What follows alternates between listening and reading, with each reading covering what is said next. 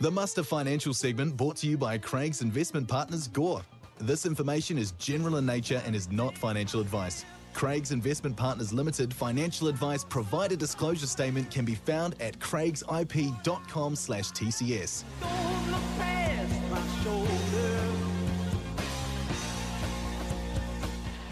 Sam Grant from Craig's Investment Partners joins us on a Tuesday because we're away out at Waimumu for the remainder of the week, and it sounds like he is as well. So we're having our fortnightly chat on a Tuesday. Sam, good afternoon. How are you?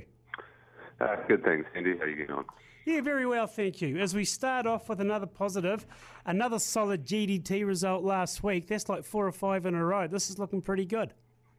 Yeah, so up, or at least the headline was up 4.2%, and now that sees prices up about, or just over 30% from the lows in August last year, which is, I suppose, really, really positive to see. And obviously no movement from Fonterra on their milk price, but you tend to expect they'll probably be paying out at the top end of that indicative range now, or should be. Fonterra coming out yesterday with a revised milk payout for the season, so you'd expect that, though, when you get the GDT going the direction it is. Yeah, and we haven't seen many movements since it's those sort of lows in August, and seen a 30% rise in the GDT. Kind of be more shocked if they didn't make any movements effectively. But yeah, no, really great towards the end of the season. It would be nice for our dairy farmers. What's the driving force behind this, you reckon? I think the main thing coming out is initially China had quite a large amount of stockpiling that they sort of managed to chew through, so they're sort of back in the market now, which has been a big driver, as well as just global economics sort of trending in the right direction. Things looking a lot better, so plenty a bit more demand out there for those sort of discretionary goods. But generally, the consensus is China demand sort of slowly coming back online after getting through those stockpiling effectively. Expectation we're going to see an OCR rate hike in May and not a cut. Yeah, so this has probably been the biggest news in our world in the last sort of 7 days. So expectations going into the year, and sort of even in January, the OCR rate had probably peaked. Now we're getting a lot of sort of data, particularly out of the US and even New Zealand, that sort of jobs are a lot stronger, so unemployment's a lot lower than what it was expected to be. The economy's a lot stronger than what was initially thought we were going to be sort of sitting at. So like a week ago, it was we were looking at about a 91% chance at a cut in May, and just in 7 days that's changed to about a 56% chance that there's going to be a cut now. So a big swing to almost a certain that there's going to be a cut to almost a 50-50 chance now in May, which is quite crazy to think. So still a lot of volatility around the OCR as such?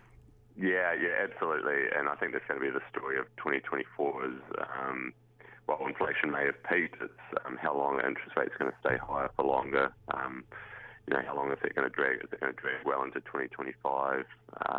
And yet, I suppose, how quickly will inflation come down and sort of the economy start slowing down? And obviously a big driver in New Zealand as well has been immigration's really, really strong into the country now. So we've got all these people coming in, picking up all those jobs. And effectively sort of, it's a lot more mouths to feed, a lot more people to put into houses, which just help keep prices or pricing pressure there effectively. As far as interest rates over the year, Sam, what are you thinking? Because the OCR is not what we expected at the moment either. Yeah, I don't think you'll see too many changes. Obviously, your guess is as good as mine in the short term. But if you kind of look at bank rates at the moment, they're still pretty elevated on a 12-month basis. But it's not until you get out to a 2 to 3 year range that you start to see a decent drop in those rates. So look, I think rates will stay high or reasonably strong for the remainder of the year and probably into 2025. The New Zealand labour force is much stronger than expected. Like, there seems to be a bit of a thinking, if we have unemployment, it's a good thing for the economy because it drives competition for jobs on the marketplace as such. Yeah. So there's generally a happy medium there where, you do want a certain degree of level of unemployment because obviously not everybody's suited for every job. So, it's only really moved from 3.9 to 4%, which is a much smaller shift market and the Reserve Bank was sort of expecting 4.2 or 4.3, and they kind of wanted up around that sort of 5% mark, just to sort of put a little bit less pressure on the economy. But yeah, sort of still looking stubbornly low, which is why we're sort of getting this indication that maybe interest rates might be, or the OCR might get a hike in sort of May at this stage now. So yeah, no, that's going to be really interesting to watch going forward. Is New Zealand still trying to realign its workforce happy medium after the last 4 years? Or you talk about it before, you mentioned it just before, Sam, regarding people coming into the country, immigration as New Zealand as such. Whereabouts do we sit there, you reckon?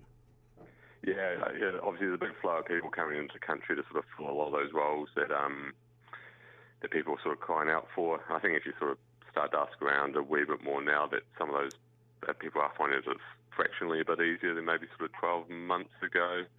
But yeah, I think there's still sort of a bit of a rebalancing to go to get that sort of nice happy medium where those sort of high skilled jobs are finally starting to get filled, and sort of things will start to hopefully balance out. Now, the team at Craig's Investment Partners. So firstly, you guys will be out at Waimumi this week, won't you? Yeah, no, well indeed. We haven't been there for, I think, maybe about 10 years, but yeah, quite excited to be back out there. So if anybody wants to come in for a chat, we'll just be at site 370.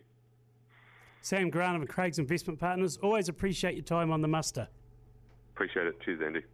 Laugh out loud with Ag Proud, because life on the land can be a laughing matter. Brought to us by Shearwell Data, working to help the livestock farmer.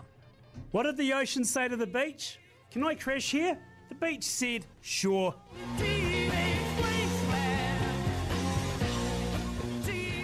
And we'll go out with a little bit of Barbara O'Reilly this afternoon. Remembering the muster, we're coming to you live from Southern Field Days, Wednesday, Thursday and Friday. Really looking forward to it. I'll head back out there shortly, actually. And there's quite a lot of happenings going on there. Make sure you get the chance to go and see what is a fantastic event that hasn't been on our calendar for the last 4 years. Appreciate your company as always. My name is Andy Muir. This has been the Muster on Hokanui. Thanks to Peter's Genetics. Make sure you check out the podcast on iHeartRadio as well. Enjoy the afternoon and see you at Waimumu.